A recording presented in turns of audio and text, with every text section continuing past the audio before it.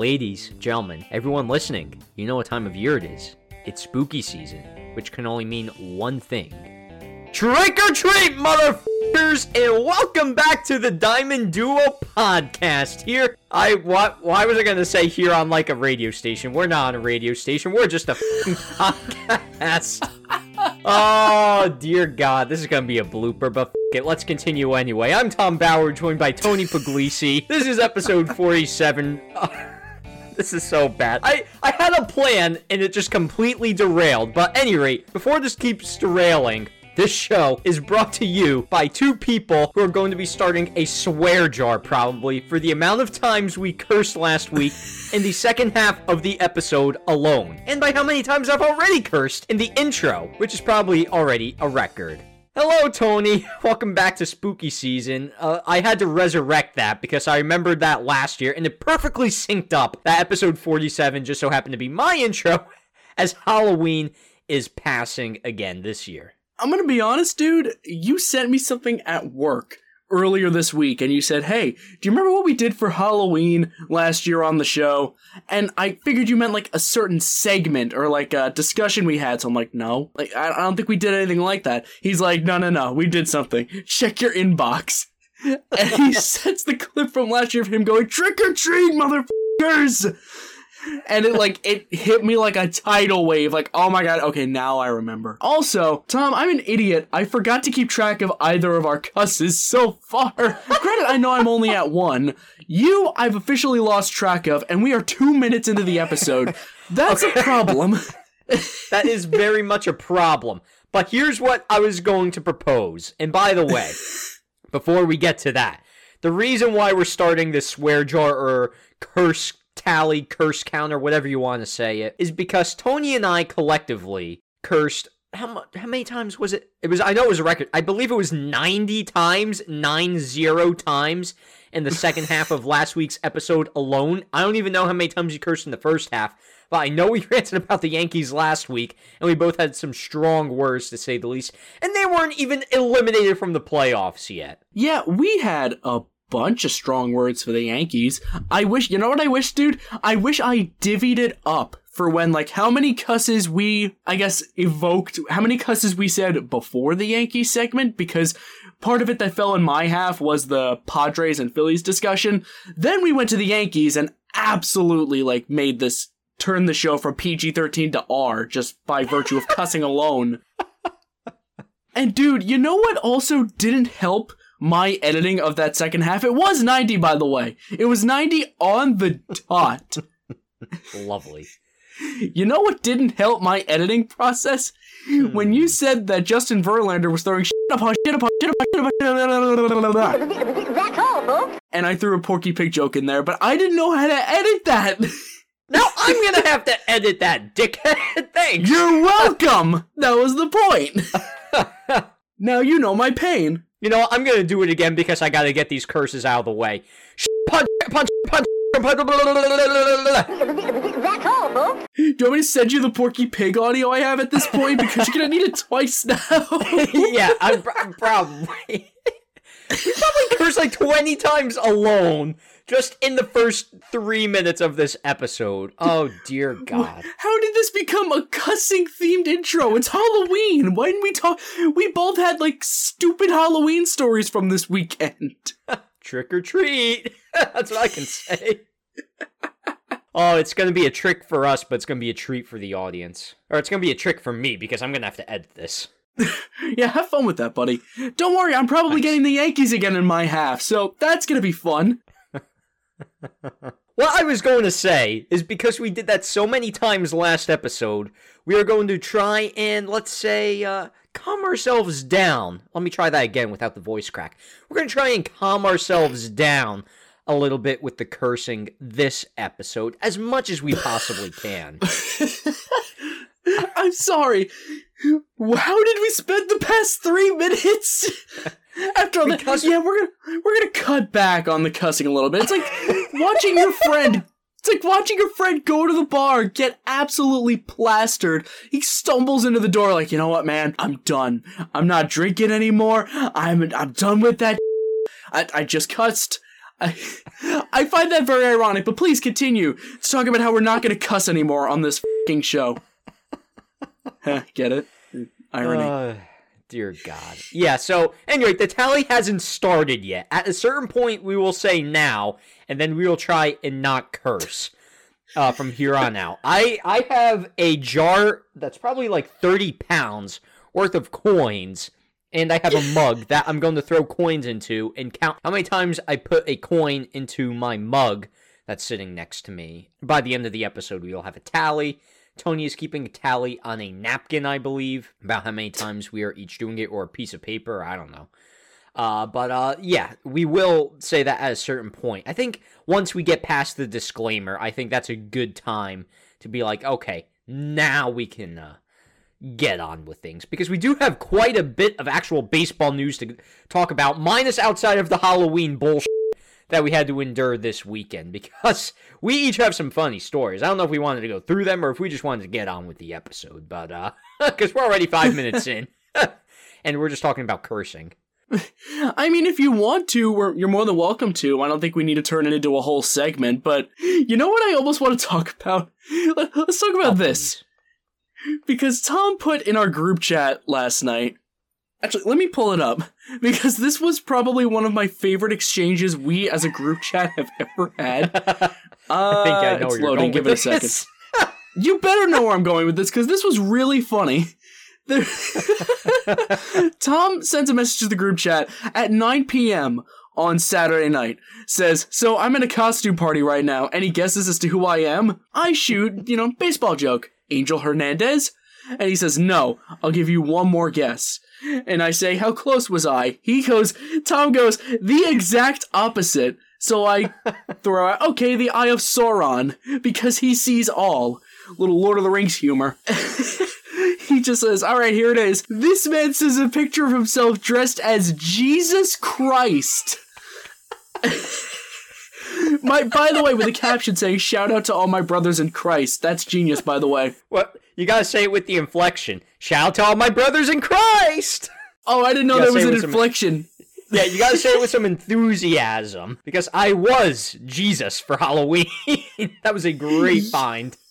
You in this beard does not invoke that kind of inflection, I'm not gonna lie. You're giving me, like, the dude vibes from The Big Lebowski, if you've ever seen that movie. Yes, I've seen that. But my favorite part of this exchange is right after. He sends the picture, sends the words, I am Jesus after that, which is probably the last set of 3 words I ever expected this man to say in any context ever. But then I say that exact sentence back, and then it clicks in my head. Wait. You described Jesus Christ as the opposite of Angel Hernandez, the exact opposite. I was waiting in line with my girlfriend at a haunted house, and I just started losing my mind laughing at that prospect. And Tom, why don't you go ahead and say how you responded to that? The opposite of Angel Hernandez is Jesus? Yes, because Angel Hernandez is the Antichrist. A.k.a. the Antichrist of baseball.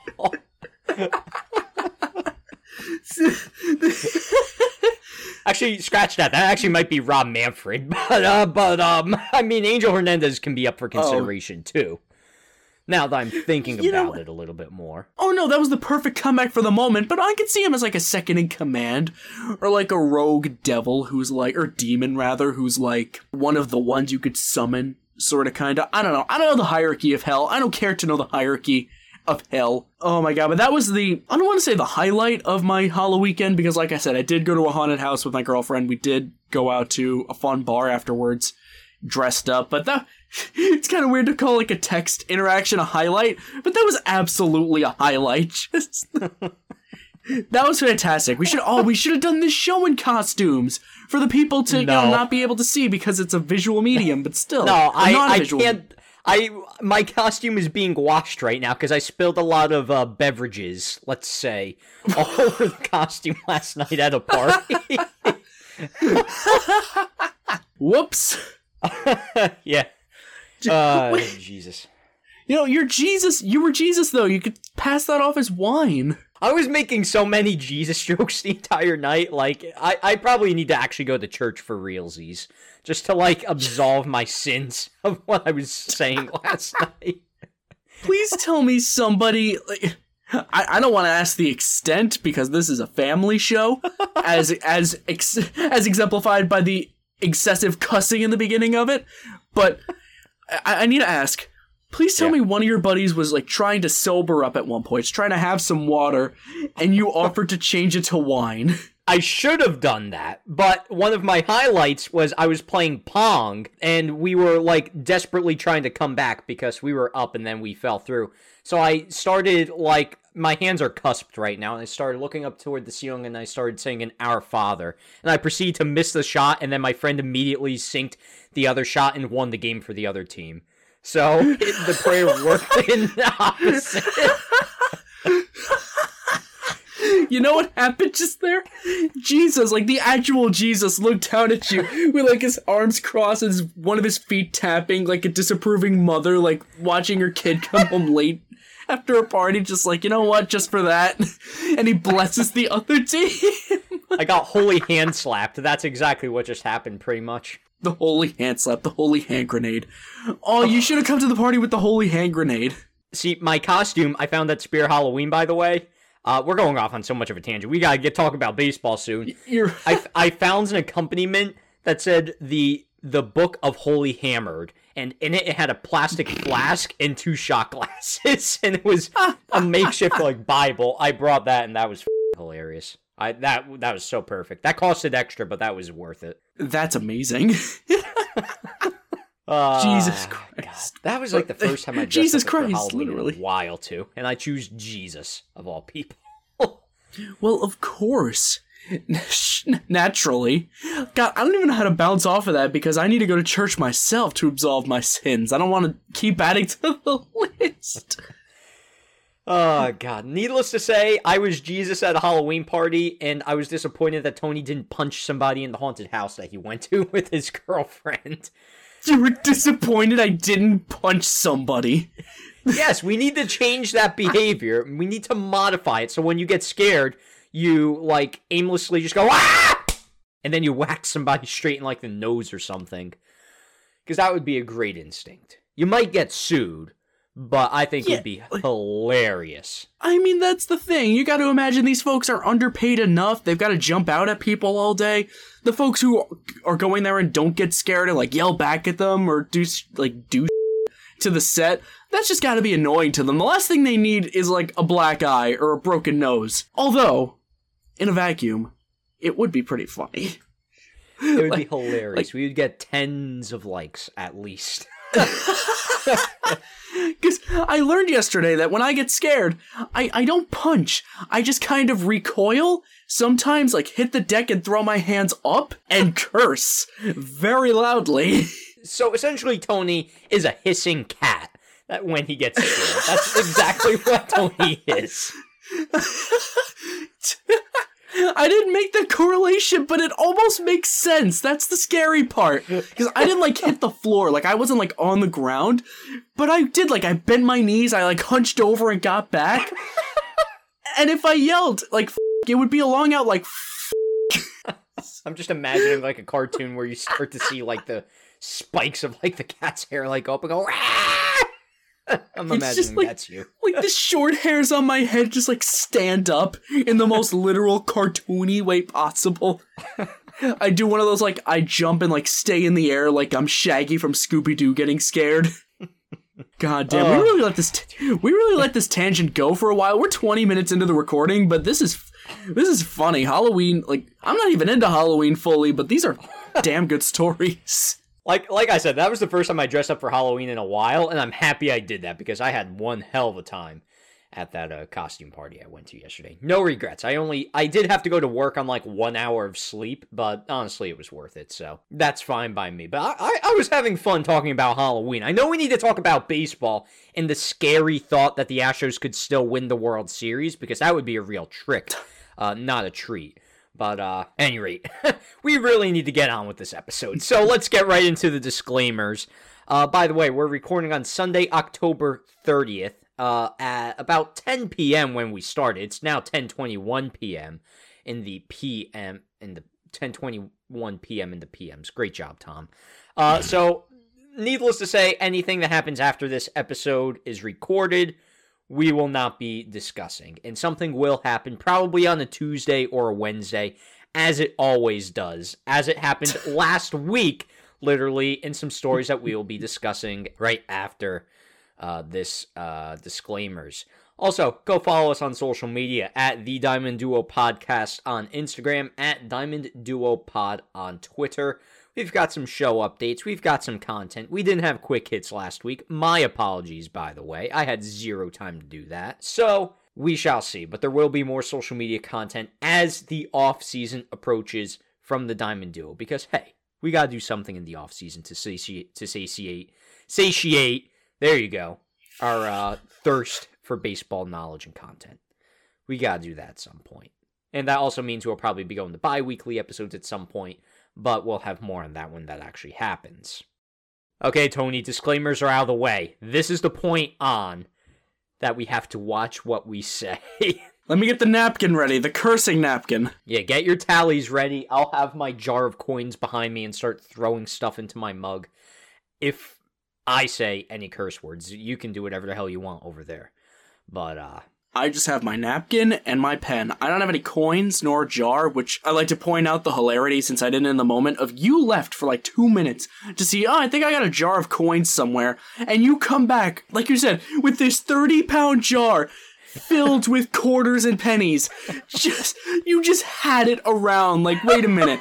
Had we had the perfect, like, we literally, dude, had the perfect prop surrounding coins twice. Yours and my giant dime to flip for the teams of the month. Oh, yeah. Well, we're just ready. When it comes to money, we got it in ravages. That no, we don't. No, we don't. No, we don't. Don't try and steal from us. Please don't. Please sponsor us. Yeah, somebody actually please sponsor us. Then we can make some actual money. But that being said, we do have major headlines to talk about before we get into the first two games of the World Series discussion. And again, at this point, when we're recording, only games 1 and 2 have actually happened. Probably by the time we record next week's episode, we will have a World Series winner, and we will see inevitably whether Tom Bauer has to probably end up buying either Astros gear or a Phillies jersey in celebration of the Phillies winning the World Series. I'm hoping it's the latter, but we shall see. Any rate, before we get to that, we have some managerial shakeups, Tony. And I guess we'll just start with the one that happened literally today, October 30th. And that is the Royals made some managerial moves, or managerial move, I should say. Why plural? I don't know. Matt Quatraro. God, I should have looked up a pronunciation of this man. I'm trying so hard not to curse, by the way. It's like building inside. You had one just ready to go, and you're like, oh, can't do that. Gotta just stutter his name. I was gonna be like Quatraro, and I would be like, beep me, but can't do that. We gotta keep it PG for the kids out there. Yeah, he's gonna be managing the Kansas City Royals. I almost said the Cincinnati Royals, but that's not true. He will be managing the Kansas City Royals going forward. Tony, I believe this was Tampa's bench coach, and from what I hear, he's got rave reviews from players and other coaches about his demeanor and his approach to the game of baseball. That is absolutely correct. So, he's been with Tampa Bay, like you said, as their bench coach, but he's also been in Cleveland under Terry Francona for a short period of time. He's only 48, so he's one of the younger managers in baseball. Like you said, lauded by players, lauded by execs, is seen around the league as the guy to help guide Kansas City's young core. You know, guys like Brady Singer and Chris Bubich and Daniel Lynch in the rotation, guys like Vinny Pasquantino and MJ Melendez in the lineup. Those are guys who need a guiding hand, a guy who's used to working with young players to ease their transition into the league. And who better to do that than somebody who worked with the Royals, the Rays. Probably one of the youngest rosters in baseball, at least for the past couple seasons. great reviews by everybody, like I just said. And honestly, if you want to compare him to Mike Matheny, I like him better already. I don't know things like, bullpen tendencies and in-game decisions and lineup constructions. We'll get that once the season starts, obviously. It's way too early to judge him as a hire from that respect now, because this is his first time being a big league manager. So, congrats to him on that. That's a great stepping stone for him. But just knowing him based on his relationships with his players and other executives in the Rays organization, it seems at this moment like a really good hire. It's not going to be something that'll spark the Royals to like an 80-win season right away. It's a step in the right direction. A rebuilding team needs the right hand to guide them. And Matt Quatraro, I think that's it, looks like the guy to do it. So, good job, Royals. You didn't botch the hiring process for once. Now just go get yourself a decent hitting coach. So yeah, Tony, this is a fantastic hire, I do believe, as well. I'm looking on Twitter right now, trying to see any negatives about Matty Q. I'm just going to call him that because I don't want to try and pronounce his last name again and ultimately butcher it. So Matty Q, I only see great things about him from everybody on Twitter. It's a fantastic hire. It's a terrific hire. And it's not just people from the media. It's fans chiming in, too. And they're very optimistic about Matty Q and what he can bring to KC. So if we didn't say already, it's a 3-year deal plus an option.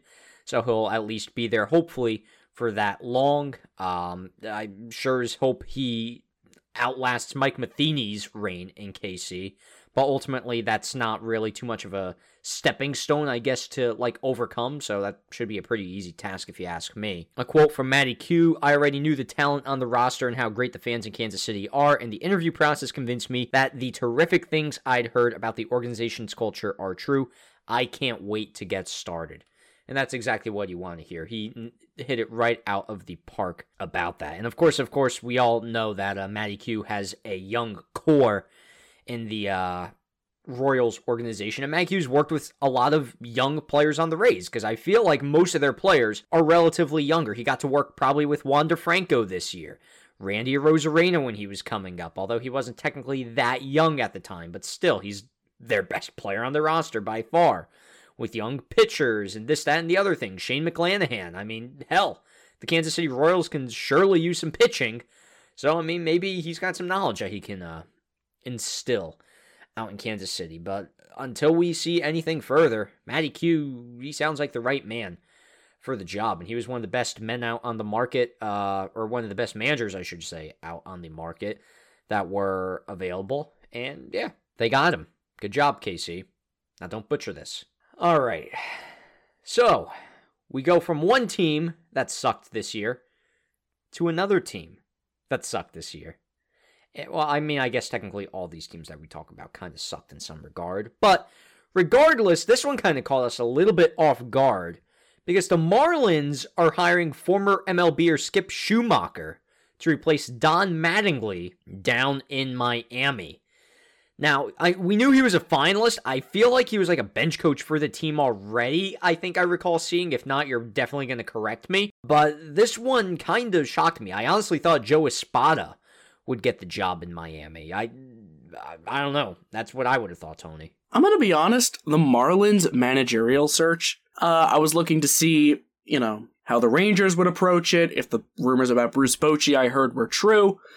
So it came out of scenic nowhere for me, and like you said, Tom, I think for a lot of people too, but I don't know, Schumacher's an interesting pick, because I do like the fact that the Marlins are getting a lot younger in the managerial department. I think Schumacher's only like 41. 42. Let me look it up right now. He's 42, yeah. He's very young. He's down there with like Ollie Marmol, with the youngest managers in baseball. So, I love to see that for Miami. Someone who's probably more analytically inclined. He used to play, like you said. I believe he had a really good career, 10 years. Not really good. He's not a Hall of Famer, but still. Played for 10 years, most with St. Louis, rather. Played with the Dodgers and Reds in the back half of his career. Gonna go manage down in South Beach now. Seems like a guy who's very well respected around the game, And, like I said, just the idea of getting someone who's, I guess, more in touch with today's game than Mattingly is. That's not to say Mattingly was out of touch, so to speak, but, Mattingly played last before the turn of the century. Schumacher retired, I believe, in 2015. Yep. Some of these guys on the Marlins team were active, I believe, when Schumacher was still in baseball. Hopefully he could bring a bit of rejuvenation into that Marlins dugout, because this is a team that's really gone about itself like a zombie the past couple years, at least since 2018. So if Schumacher could get in there and breathe some new life into that dugout, maybe allow the players, have a little more fun, try and get the chemistry going a little bit, because roster turnover and the Miami Marlins go together like bread and butter, hate to say. Yeah, just like with Quatraro, he's never been a manager before, so I can't really judge him by his tendencies and all that jazz, but just based on his age and his connection to the game and how good people's opinions on him seem to be, I think it's the right move for Miami. I don't know if he's the best one on the market. We'll have to see, but it's the right move. Yeah, it's interesting, and I also find it, so I'll go through his managerial, coaching career cycle, I guess. So in 2017, he became the new first base coach of the San Diego Padres. He was promoted to associate manager prior to the 2020 season. On November 6th of 2021, Schumacher was hired as the bench coach for the St. Louis Cardinals, and then, of course, literally about a year later, he was just hired as the manager, again replacing Don Mattingly. And of course, that's not the only changes that are happening to the Cardinals, because they're losing hitting coach Jeff Albert and also pitching coach Mike Maddox, who will not be returning to St. Louis, but that's a whole different story that we're not going to even be talking about on the podcast. But Schumacher was the bench coach for the Cardinals, and I saw this on Twitter. I couldn't find it, but apparently there's like a strong lineage of people who were the bench coach for the St. Louis Cardinals. Their next job would be a manager somewhere else. Like, I forget exactly who the previous bench coaches were. I could probably find it out with a quick Google search, and I will try and do that again. If it's any indication, that's a great thing. The Cardinals had a great year with Schumacher as the bench coach this year. Apparently he had a good rapport with Oli Marmol, the manager of the St. Louis Cardinals right now. So that's always a good sign to see. But yeah, 42 years old, a relatively young manager.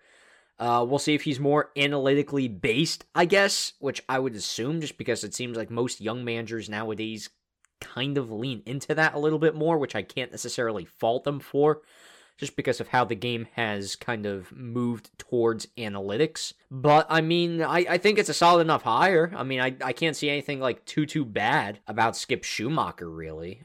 Yeah, so that's pretty much what I got to say about Skip Schumacher. By the way, that lineage I was talking about, some of the other bench coaches that became managers for the St. Louis Cardinals include David Bell, who is now the current manager of the Cincinnati Reds. He was the bench coach from 2015 to 2017. Mike Shildt, who was the manager of the St. Louis Cardinals at one point, and now apparently he's working in San Diego, or at least he was on an interim basis. Ron Pop Warner, he is the third base coach for the Cardinals. That doesn't count. Oli Marmol, nice voice crack. Oli Marmol was the bench coach from 2019 to 2021, and obviously you know where that got him now. And then, of course, Skip Schumacher, he's going to San Diego. So whoever the next bench coach is, chances are, following this list since David Bell was in St. Louis, that person will surely be a manager soon enough in the big leagues. If that's any indication, then you put him in a dugout with a Marlins team that's primed to be relevant for the first time. If you omit 2020, because of course you would. Relevant for the first time since about 2017. I think they're setting him up for success down there. I would hope the Marlins would at least be a little active in the offseason to help him out a little bit. A bunch of their acquisitions in the previous offseason really didn't go too well. I'm looking squarely at Avisail Garcia and Jorge Soler. Enormous yikes on their parts. Oh boy, it's time to talk about everybody's favorite team and everybody's favorite managerial search. Because, folks, the White Sox are in this goddamn segment again. Yes, they are, Tony, but not for the reasons we were going to talk about. Hello, everyone. Editor Tom here, and Tony and I were about to talk about the White Sox managerial carousel for probably what's been the third straight week now.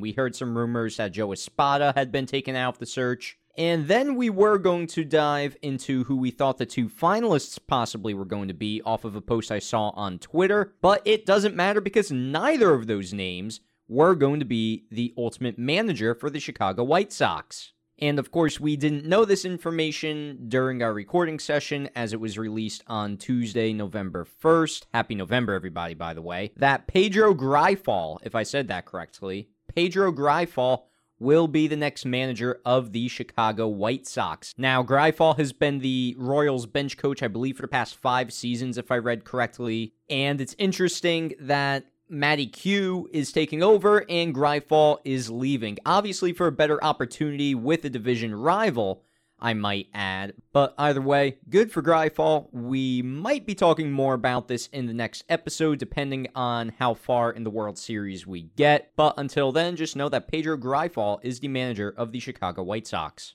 We have more news from the front office of a specific baseball team, but not from a managerial sense, but from a more higher-up brass sense, because the Brewers just lost their president of baseball ops in David Stearns. He has stepped down willingly from his role after they fell short of the postseason, and an individual by Matt Arnold, who I believe has been working with Stearns. Yeah, he's been working with him since he became GM of the Brewers back in 2015, where, fun fact, he was actually the youngest GM in baseball when he was hired. So fun little tidbit about that. Arnold is going to be promoted from assistant GM, he was promoted from assistant GM to senior VP and then to GM in 2020. So he served as the general manager under David Stearns. And he is going to have some big shoes to fill because under David Stearns, the Brewers basically found their relevancy again from 2015 to up until now in 2022. They made the playoffs multiple times, made an ALCS run seemingly out of nowhere, and bred some damn good players and traded for some even better ones. The Christian Yelich trade happened under him. The draft of guys like Trent Grisham, even though he wouldn't do a ton with the organization, happened under him. In addition to the development of pitchers like Corbin Burns, Brandon Woodruff, and Freddie Peralta. So his impact on the field is definitely going to be missed, and Matt Arnold, like I said, is going to have some big shoes to fill. But more about Stearns. Tom, I'll throw, if you want to add anything about David Stearns, you absolutely can, but also pick up this part of the conversation if you care to. Where do you think David Stearns falls on the Mets priority list? I know this was going around Twitter a ton, but the Mets need a president of baseball ops. David Stearns is, I think, easily the top prospect for said position for any team in need of one. What are your thoughts on it? You think they're going to go for him? So I was going to say that this almost seems like a move where he kind of knew what was going to be coming or where he wanted to go in his career, and it's to a bigger market, obviously, to try and take control there. He was able to find relevancy and success in Milwaukee, like Tony was saying, and I'll get to the Mets in a minute. But real quickly, here is David Stearns on the end of his tenure running the baseball ops for the Brewers. This is not an easy decision for me, and is something I've been wrestling with for a long time. Mark Adanasio and I have had an open dialogue, and we both knew this day could eventually come. It's been a priority for both of us that any transition would take place while the organization is in a healthy position with solid leadership and a talented roster going forward. That is certainly the case today. I'm very grateful to Mark and all of our staff for their support and efforts throughout my tenure with the Brewers. Matt and I both arrived in 2015, and he's more than ready for the next opportunity. I'm committed to serving as a resource to Matt as he sees fit and as the organization moves through the transition. So yeah, I've got another quote from Mark Adanasio that I will read in a minute, but if we haven't said this already, he is stepping back as president of baseball ops. He's apparently going to remain in an advisory role to ownership and baseball operations, so I'm assuming that's why he says I'm going to continue to serve as a resource to Matt through the transition period. So again, I still think he's moving on to bigger and better things. Now here's Mark Adanasio on David Stearns. Over the last 7 years, David has not only led our baseball ops at a high level, but he has also become a good friend, of course. Our discussions about his long-term plans have always been open and candid. And while I'm disappointed that David is stepping down, I'm grateful to David and know he has a very bright future. David's impact on the organization has been transformational. He's created a process that has yielded highly competitive teams consistently and raised expectations to a new level, both internally and with our fans. While we will miss David, I'm excited for the opportunity this provides Matt.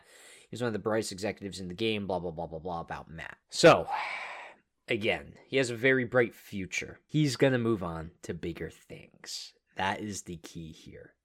And from what they're saying, it's kind of becoming obvious. And as Tony mentioned, the Mets have that position open. I threw out the idea of Dayton Moore back when he was initially fired by Kansas City. I thought he could be a front-runner guy. But I feel like David Stearns has been connected to the Mets. I don't know if this is true. I feel like he's been connected to them in the past even. And now it just seems like it's coming full circle. The only person that we really have to wait on is probably Steve Cohen to give that approval. And then David Stearns will be hired probably as the next president of baseball operations for the Mets. So I do think that's a very solid possibility. And if I had to guess who would be it would have to be David Stearns, I'd have to say it this way. I would agree with you, Tony. He's the front runner. I'd be curious to see, I guess, where Milwaukee goes with it. I mean, they just literally said Matt Arnold will serve into the lead role. I was about to throw out the idea of maybe Dayton Moore can have like a low Kane moment and head up to Milwaukee. But, of course, if they're going to have Matt Arnold taking that role, that wouldn't be necessary to begin with. Yeah, no, it seemed like Arnold was kind of always supposed to be Stearns' heir apparent. So they're going to run with him, see how far he could take the team. He was under Stearns, so he already has a good idea of how the machine works, how the sausage gets made. And that, I think, alone is worth more than what Dayton Moore can provide. Still a good candidate, and it's funny you called it the low Kane path. I didn't even put that together, going from KC to Milwaukee. But Stearns, he's going to find himself another job this offseason. Whether or not it's with the Mets, he'll be employed 100%. But yeah, we'll see how Matt Arnold does with the Brewers and sees if he can steer them in a similar direction. Yes, and I would like to point this out. I'm looking at David Stearns' Wikipedia page. I'm hoping this is true. He had previously worked for the Mets in the baseball operations department. I'm assuming younger in his career. This is like in 2007, 2008. He interned for the Pirates and then went over to the Mets. So yeah, this is around 2007, 2008. Also would like to point out, born and raised in Manhattan, if we want to make the connection any clearer.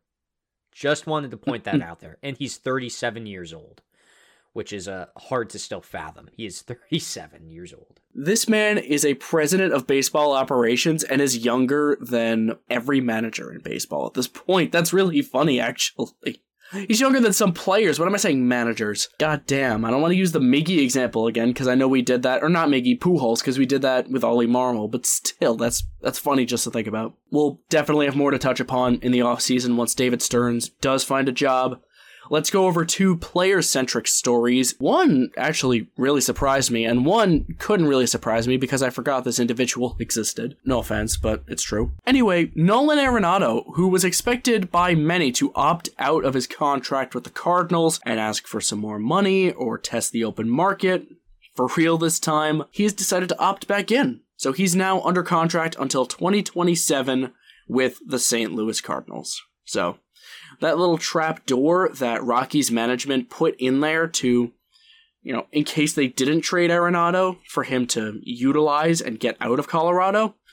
Yeah, he didn't end up using it. He actually likes it in St. Louis because it's not a toxic effing team. I almost cussed, but I caught myself. See? Growth. Character development. We'll see how long that lasts. It's not going to last long. I can tell you right now because I know what other stories we have to talk about, and I know there's going to be some sort of cursing from one of us. I'm just going to see who's going to bite the bullet first. That's going to be hilarious to find out. Maybe. I was just going to say, yeah, we're going to get there when we get there because it's going to come up at some point. God damn. But yeah, no. Arenado staying in St. Louis. Him and Goldie are going to be anchoring that team's hitting core for the next couple years now. I actually don't know off the top of my head, Tom, how much he's making. Do you have that pulled up or should I? I believe it's $144 million over these next 5 years. Yeah, not much else to add about that. Good for Nolan. Second piece of news, and then Tom, I'll throw it over to you. Brock Holt, Red Sox postseason legend, has called it a career after 10 pretty successful seasons up in the bigs. He finishes his career with a 262 batting average, a 332 on base, and a 362 slugging. Not the greatest hitter out there, not the greatest defender, but was always, what's a good way to put it, Tom? He was always like that missing piece type of player. He would never be, the greatest player on your team, but when you needed him, he would come through in a clutch. Mm-hmm. Of course, as Yankees fans, we got to see that goddamn clutch factor in 2018 when this man became the first player to hit for the cycle in the postseason. And he did that against the Yankees with a home run off of Yankees legend Austin Romine. One of the saddest days of my life, because I think that was the 15-1 blowout in the ALDS, and it just made me want to cry. Brock Holt was a big part of that. Thank you, Brock. But no, in all seriousness, good player. He was actually an all-star one year back in 2015, which ironically enough wasn't even his best season. His best season, with the stick at least, was 2018. So happy for him. Hope he continues to find his happiness in retirement. He had to have been like a reserve, like I'm assuming, right? Because how in God's name was he an all-star that year? No offense to Brock Holt. I'm happy he was an all-star. Let me see the other second baseman that year. Brian Dozier, Jason Kipnis. Starter was Jose Altuve. Great. Jason Kipnis. That's not a name I've thought of in a minute. Damn. God. Alcides Escobar was the starting shortstop. This is also when the Royals were on the verge of World Series. Brett Gardner, this was Brett Gardner. He was a left fielder. He was a reserve. This is an interesting roster, I should say the least, for the American League. We're not going to go into the 2015 All-Star Game. This is not the podcast for it. No. Why not, though? Because I said so. So, yeah, the perfect bench player. That's what Brock Holt can essentially be. He could be that contact guy off the bench that could get on base if you needed him to. That's what Tony was alluding to. And I will say the exact same thing. Jack, our good friend of the podcast, Jack, I know he's got two Brock Holt jerseys, one of him in a Brewers uniform, one of him in a Red Sox uniform. I've seen him wear both to Yankee Stadium before. And oh, God. I have two, actually. That's the same game. And it was hilarious both times. But he'll probably be very, very hurt that Brock Holt is calling it quits. But again, he did have a very successful career, to say the least. Not everybody can say that they've spent 10 years up in the big leagues playing every kid's dream. So, yeah, good job, Brock Holt. Congrats. As far as Nolan Arenado goes, the prophecy is dead, so this doesn't really matter to me too much anymore. It's not a pressing concern. So you're like a salty ex trying not to care about your ex's love life. Like, oh, it's good that they kept their third baseman, but I don't care. It's not my problem anymore. Yeah, who cares anymore? I was going to curse there, but I'm better than that. So, Nolan Arenado, Nolan Arenado will still remain one of my favorite players and favorite third baseman in the game of baseball, as will Paul Goldschmidt in terms of one of my favorite first basemen, one of my favorite players. Again, maybe the Cardinals will actually do something now that there's not this looming pressure on them from a baseball podcast out on the landscape, but we shall see. So yeah, 5 years, $144 million for the possible runner-up for MVP this year, if not the outright winner. But that should probably be still Paul Goldschmidt, but we shall see. Hey, speaking of awards, perfect transition. Silver Slugger finalists were announced, and boy howdy, are there some notable players. The aforementioned Nolan Arenado and Paul Goldschmidt are candidates, by the way. I'm looking at this list right now, and Tony forgot to list the catchers for the National League, so that's great. Oh, God damn it. We don't need to talk about that. That didn't happen. I'm pulling them up right now. I'll just write them all in right now. It's fine. We'll take a break from the show. It's only 11 o'clock. We have time. It's only then. So, you know what? I'll go through the American League. I'll just run through I guess you could say the top three. And then we'll get to some notable exceptions. Or how do you want to do this, Tony? We really didn't plan this out. Do you just want me to rattle off every single name from every single position, and then, or do you want me to leave off the notable snubs because I know we're going to be talking about them at some point? Or the WTFs, not the snubs.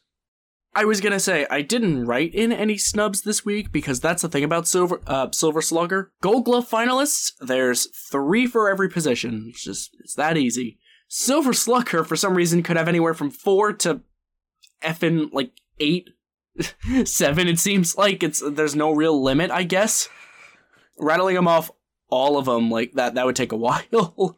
Yeah, but, I guess we'll go through the favorites, I think we could say. Yeah, that's what I'm saying. That's what I'm thinking too. Like, list like 1 or 2, like, oh, yo, AL catcher could be, it could be Alejandro Kirk, it could be Adley Rutschman, and if it's Martin Maldonado, I'll peel my eyes out. Which... Spoiler alert, he's the biggest notable WTF. By a landslide. Maybe. A landslide. It's not even close. God. But, yeah, Tony organized these by WRC Plus, which I believe is wins, runs created plus. I screwed that up. You tell me. It is weighted runs created plus. Basically, I'll explain this as quickly as possible. The same thing as OPS plus, where 100 is the middle, but it uses a different factor to weight it. I believe it's based on expected stats rather than stats. It's weird. But I use this one because some stats nerds out there prefer it to OPS plus.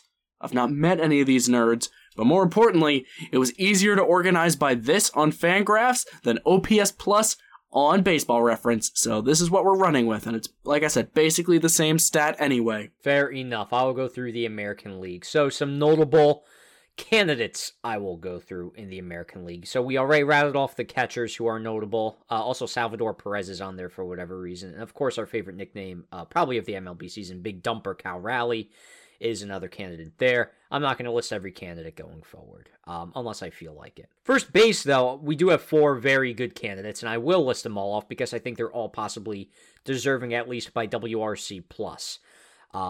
Nathaniel Lau would lead the way at 143. Vlad Guerrero Jr., he and Anthony Rizzo and Jose Abreu are the other candidates. If you asked me, it'd be Nathaniel Lau who would be taking this home, or possibly Vladdy Guerrero Jr., but I don't want to give him any more clout on his supposed Toronto Blue Jays movie of the season. We don't need to talk about that anymore. Second base, you've got Jose Altuve or Andres Jimenez, who are probably going to be your 2 leading candidates. Of course, you would know who I would pick, but I'm biased. Of course, it's Andres Jimenez. That's who I would pick in a heartbeat. And everybody knows why. Third base, the top 2 candidates. I thought it was dead, Tom. Excuse me? Wait. Oh my god, why did I think he was on the Cardinals? Shut up. I didn't say anything. Wait, why Andres Jimenez? Who did you think? No, I want to know this now. Wait, why Andres Jimenez? Andres Jimenez? Yeah. Because I liked his season better than Jose Altuve's season. Okay, fair enough. Yeah. I was curious. I'm like, for some reason, I inceptioned my brain. I'm like, wait, no, he's not on the Cardinals. Like, what do you mean? I thought the prophecy was dead, man. As I said, I'm going through the American League candidates, and then Tony then Tony correlates that. Wow, Jose Altuve had 103 runs this year. Oh, he actually had a 300 average. Yeah, like I hate Altuve, I hate Altuve, but he's gonna win. Okay, we're gonna ignore that. I'm still gonna say Andres Jimenez because I don't like the little midget. Third base, the 2 leading candidates are Rafi Devers and Jose Ramirez. That's a coin flip, to be honest. Bo Bichette and Xander Bogaerts are probably your 2 leading shortstop candidates. Carlos Correa technically has the highest WRC plus at 140 out of the other shortstops on this list. There's one other shortstop, but to be fair, I think he had a lackluster season, so I'm not going to mention him. Outfield. This is where we actually have a long laundry list of candidates, and I'm okay with that. And I will actually rattle off everybody because why the hell not? Aaron Judge, easy. Julio Rodriguez, Kyle Tucker, Mike Trout, Randy Rosarena, George Springer, Taylor Ward, Anthony Santander. I'm assuming that's Adolis Garcia and Teoscar Hernandez as well. All very good with the bat this season. I would probably go Judge, Trout, and either Tucker or Rodriguez, to be honest, but that's just me. I'll say Rodriguez just because. Why the hell not? DH, it's Yordan Alvarez and Shohei Ohtani. Those are going to be your 2 candidates there. George Springer is nominated again for whatever reason at DH, but that's not going to happen. And the utility guys are Luis Arias and Shohei Ohtani, who are probably going to be your 2 leading candidates there. Tony, time to talk about the National League. Yes, it is. Let me pull up the catchers list because some dashing Italian podcast host made a silly mistake and forgot to put the catchers who were nominated. But it's okay, we're rolling with it. There's only 4 of them anyway. We got Will Smith of the Dodgers, JT Realmuto of the Phillies, Willie Contreras of the Cubs, and Travis d'Arnaud of the Atlanta Braves. I've got them all pulled up and sorted by WRC Plus right now. It's a lot closer than I thought it was going to be. I forgot how badly Contreras slumped at the end of the year. Had he not done that, it would be his award handily. I'm going to be honest, JT Realmuto's last minute push towards the second half of the season, he was fantastic in the second half, and he's been fantastic in the playoffs. I feel like it could either go to him or Contreras, although shout out to Will Smith, perpetually the most underrated catcher in baseball. And d'Arnaud is there just because. First base, absolutely loaded. Goldschmidt, Freeman, Alonso, Olsen, and Walker. I almost said Alonso twice. We're not going to question it. As absolutely loaded as this position is, you could genuinely make a case for any of these guys winning if they were on other positions and not all clumped together in one. But I think this is going to go to Goldie. I love Freeman. He had a really underrated season. But if you just look by WRC Plus, Goldschmidt is 20 points higher, which is the same difference. 1 and 2 is the same difference between 3 and 5, Alonso and Christian Walker. So, yeah, it's going to be Goldschmidt for me. Second base, 2 big guys are Jeff McNeil and Jake Cronenworth. This is going to go to Jeff McNeil, and this really shouldn't be a contest. I love Jeff McNeil. He's had a great season. Really good bounce-back season, too. Third base, Machado and Arenado is honestly like the American League. It's a coin flip. Their WRC Plus is nearly identical at 151 for Arenado and 152 for Machado. I might make a pitch for Machado. I think he has the higher WAR on the season, but either one, you really can't go wrong. Just do everybody a favor and don't pick Justin Turner. I think everybody would be happy. Shortstop, again, gonna come down to a coin flip between Turner and Swanson. Actually, Lindor had a much better season than I thought. Wow, okay. I still think it's gonna go to Trey Turner, just the best all-around shortstop in the National League, consistently, again, this year. Outfield, I'll list them all off like Tom did. We have Mookie Betts, Kyle Schwarber, Juan Soto, Starling Marte, Jock Peterson, Michael Harris, Brian Reynolds, Hunter Renfroe, and Brandon Nimmo. Right off the rip, Mookie needs to win one. He had a great season. He should win a Gold Glove. If he wins a Silver Slugger too, I don't think anybody's complaining. Juan Soto had a really under-the-radar good offensive season. Like, he wasn't as good as he normally is, but the fact that an above-average season is pedestrian for Soto tells you how good he is with the stick. Defense, whole nother story. Whole different can of worms. Sucked. Go listen to last week's episode. You'll find out why. Nevertheless, I think the award, I think it would go to, Mookie, Soto, and Harris is something I could see the voters doing. I think Schwarber just didn't do much outside of hit home runs. That's definitely going to drive down his value. Same thing with Peterson, plus he slumped hard to end the year. I like Brian Reynolds, and Renfroe and Nimmo are really, really underrated. But honestly, I could see those 3 being the winners. There's not really a wrong answer in this segment, so to speak, except for Starling Marte. Moving on. Why are you saying I was about to say, why are you hating on Starling Marte? I'm kidding. I'm not hating on Starling Marte. I just needed to poke fun at the guy I didn't talk about in that segment once yet, and it was him. He had a really good season, and if he wins it, I wouldn't be surprised, but he also didn't play as many games as the other ones. So, I don't know. We'll see. Hey, speaking of haven't played as many games, somehow Bryce Harper got nominated for DH in the National League. And it literally says on this little document that I have here, that was the official tweet notice of all these awards, Bryce Harper appeared in 99 games, which is short of the 100 game minimum to qualify for winning the award. So somebody voted for Harper and knowing that he can't win, which I find really stupid, but also really, really funny. So there's one name you could scratch off. Hey, you want 2 more names you could scratch off? Luke Voigt and Charlie Blackmon. Why the hell were they nominated? Charlie Blackmon was a below-average hitter in every metric you could find. That's just really stupid. Oh, and Justin Turner got nominated again because reasons. This is either going to be Josh Bell or Albert Pujols. I'm going to be honest, I think it'd be really poetic if they gave it to Pujols in his final season. He had a better WRC plus than Josh Bell. Josh Bell was horrible in San Diego. That might actually kill his case. Plus, it's Pujols' last season. It's not like he missed significant time. Just give it to him. And then lastly, we got utility. Tommy Edman, somehow. Brandon Drury. Tyro Estrada, somehow. Jeff McNeil, again for some reason. And Chris Taylor, somehow. NL utility is a mess, and I don't care to give a prediction. Except I will. It's probably going to be Drury because McNeil's already going to win second base. If they give him 2, then that's stupid. But if you pick anyone other than McNeil, it's going to be Brandon Drury. I think Edmonds underrated, but as a defender, not as a hitter. So, yeah, that's a National League, and that's Silver Sluggers for you. It's a mess, but not as big a mess as the Gold Gloves. Oh, dear God, not nearly as much. But there are still some notable WTFs, making sure I don't say the F word for coinage reasons. Swear jar reasons. Still going strong, I think. I've got 0 coins in the jar so far, so good for me. So the notable WTF. So Tony rattled them off in the National League. You've had Colton Wong, Luke Voigt, Charlie Blackmon, and Chris Taylor. Also, I think you forgot to put down Ketel Marte as one of these notable ones, because how in God's name is he even Oh, you're right. nominated? He missed a ton of time too, and even when he was healthy, he was nowhere near what he should be. He was very, very average. I think his WRC plus was like 100 on the dot. I was close. It was 102. Yeah, close enough. Yeah, Tony sent a perfect meme where it was like soldiers going into battle, and then like behind some legit soldiers, you had like 2 clowns, and then more soldiers. And I feel like some of these candidates would certainly fit that mold very, very well. Now, that being said, if any of these people win the award, such as Wong, Voigt, Blackmon, Taylor, and Ketel Marte, I would be very, very annoyed with the coaches, managers, and players that voted for this, if the players voted, whatever. I know it's people within baseball that actually are on the diamond every day that vote. It's not a media thing or something like that.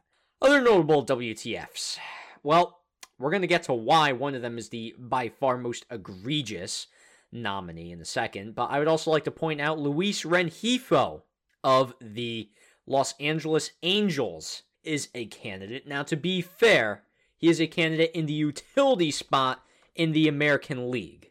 So I feel like it's not that egregious per se because he is a utility player, but still with a guy with an OBP below 300, just under it, an OPS of 103, I don't know about that one, Chief. He did have a 264 batting average, 17 home runs, 52 RBIs. It's good enough. To me, not Silver Slugger good enough. But again, he won't win anyway, so it's okay. Now, probably the reason why we are bringing up the notable WTFs in the first place. Martin Maldonado. Tony, how can we compare? Is there any comparison for like how egregious this is? I don't know what's worse. Somebody nominating Martin Maldonado or somebody thinking Bryce Harper is technically qualified for the award. I guess I would honestly lean more with Martin Maldonado because in God's name, how was he a finalist? I will go over his numbers.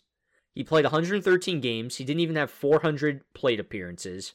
He had, count them with me, 64 hits, 15 home runs, 45 RBIs, a batting average, you're going to love this, of 186, an OBP of 248, a slugging of 352, and an OPS plus of 69. Nice. That's the only good thing I can say about Martin Maldonado is his OPS plus is 69. Who voted for him? That's what I want to know. We can see who voted for who with the Hall of Fame unless you're going to be an anonymous coward and join my bleep list in the off season. I want to know who voted for Martin Maldonado. My bleep list. I'm trying very hard, man. We're both straining to connect sentences. Connecting sentences without cusses when you already cuss way too much is hard. But you get that already. Tom, this is hilarious to me because you know what I'm noticing right now? You know what's a good comp to someone voting Martin Maldonado for a hitting award? Someone nominating Juan Soto for a defense award. That's a you good got them comparison. mixed up. Which, granted, I think Maldonado got a Gold Glove nomination. Actually, wait, no, did he? Who? I don't think he did. Maldonado? I think it was Murphy, Trevino, and Wait, here we go. I know they were 2. Actually, Maldonado might have been the 3rd. I was about to say, I think it was Cal Raleigh. Wait a minute. Do we? I'm looking it up. We're gonna confirm. No, I'm checking the logs. I swear to God, I don't think he got nominated. That's actually hilarious. I'm checking the logs. Go right ahead. Wow. Sean Murphy, Big Dumper, and Trevino. No Martin Maldonado. They got it backwards. Maldonado's one of the best defensive catchers in baseball. Where's one of the Trevino worst in this list? Which, to be fair, Trevino sucked like crap at the end of the year. He was horrible down the stretch, and he was horrible in the playoffs, with the stick, mind you, with the glove. Mother of God, I think he won a Fielding Bible Award, and nobody's complaining about it. But Maldonado, really, he's been like one of the worst qualified hitters in baseball for how many years now, since he was back with the Royals? And this is still like he's been on major league rosters because of his play calling and framing abilities. Oh, and arm. He has a killer arm that'll get it to second easily. Why did he not get a Gold Glove nomination, but he did get a Silver Slugger nomination? And Soto got it reversed. I mean, I guess Soto did get a Silver Slugger nomination, so that analogy kind of falls through, but it's still really funny to me. This is just, I will say, Martin Maldonado has been a great hitter in the postseason, which, how? Fair enough. You couldn't tell me. Like, I would have the no Yankees idea. warmed him up.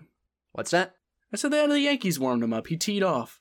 Yeah. So, now, we mentioned that Jose Trevino had a poor second half of the season. I want to compare the first and second halves of Martin Maldonado and Jose Trevino. Just for the hell of it. Okay? You know what? You pull up... Okay? You pull up one on Baseball Reference. I'll pull up the other. Okay, I've got Jose Trevino. I'm getting Martin, if I spell his name right. Okay. It's loading. It's still loading.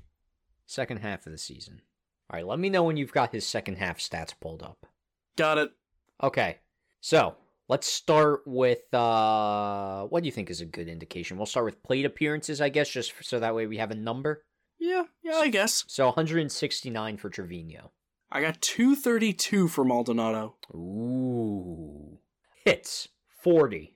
35. Home runs, 4. 9. Wow. Okay, RBIs, 16. 26. Oh boy. Batting average, 244. I was gonna say, get to the triple slash, you'll be good. 167. Oh my god. In the first half, over 200 plus plate appearances. What was his first half batting average? I would just want to know that for the record. That is his first half batting average. It's 167. We were doing the second half right now. Oh, we were? Yes, we said the second half. God damn it, I thought you said first half, damn it. Idiot. Well, okay, it's not much better. It's 216. Dear God. How many home runs and RBIs did he have in the second half and hits? 6 and 19, 29 hits, and 147 plate appearances. Okay. OBP, 266. 269. Wow. Slugging, 360. 381. OPS, how about this? 626. 650. Oh, come on. I'm trying to make a point here about Martin Maldonado sucking, and this is defined. Okay, I don't care. My point is his slash line is atrocious on the entire year combined. Why the hell is Jose Trevino not a nominee at the very least? I can understand it from like a home run to RBI standpoint, but dear God in heaven. This is the one place where I think they got it wrong. I mean, that's a good thing, right? So many of them, it's like, you know, there's funny picks like Colton Wong and Ketel Marte, but you know, at the end of the day, if there's really only one that's making you scratch your head and going like, where did they even come to that conclusion? Honestly, I guess Charlie Blackmon too, that would be the next closest thing, or Brendan Rodgers for second base for some reason. Maldonado sticks out like a sore thumb, and I find it really funny. I find it sad, but also funny. After last week, I don't take these awards seriously anymore. Seeing Juan Soto's first percentile of outs above average get nominated for a Gold Glove, I think kind of broke me a little bit, so yeah, we're still stuck on that. That broke many people a lot of bits. So you know what? That's perfectly fine. Alrighty. I think it's about time we move on from Silver Sluggers, because we've been touching this subject for quite a while. Again, the nominees, it should be pretty obvious who's going to win. If there's any egregious winners, then of course we will cover it when the actual winners are announced. So now we finally have reached a portion of the episode where we can move past all the other BS, and we can talk about the WS. I don't know. World Series, that is.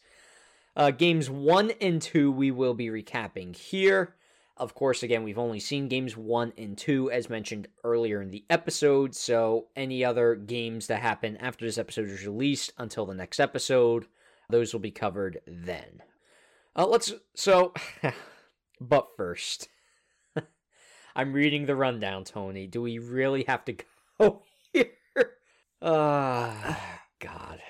I mean, it's stuff that we technically didn't talk about last time. All right. We're going to peel off the Band-Aid as quick as possible because we're petty little Yankee fans. One last goodbye to this ever-aggravating Yankees team. So, as Tony so eloquently put, and we're going to go through this very quickly because they're not important anymore.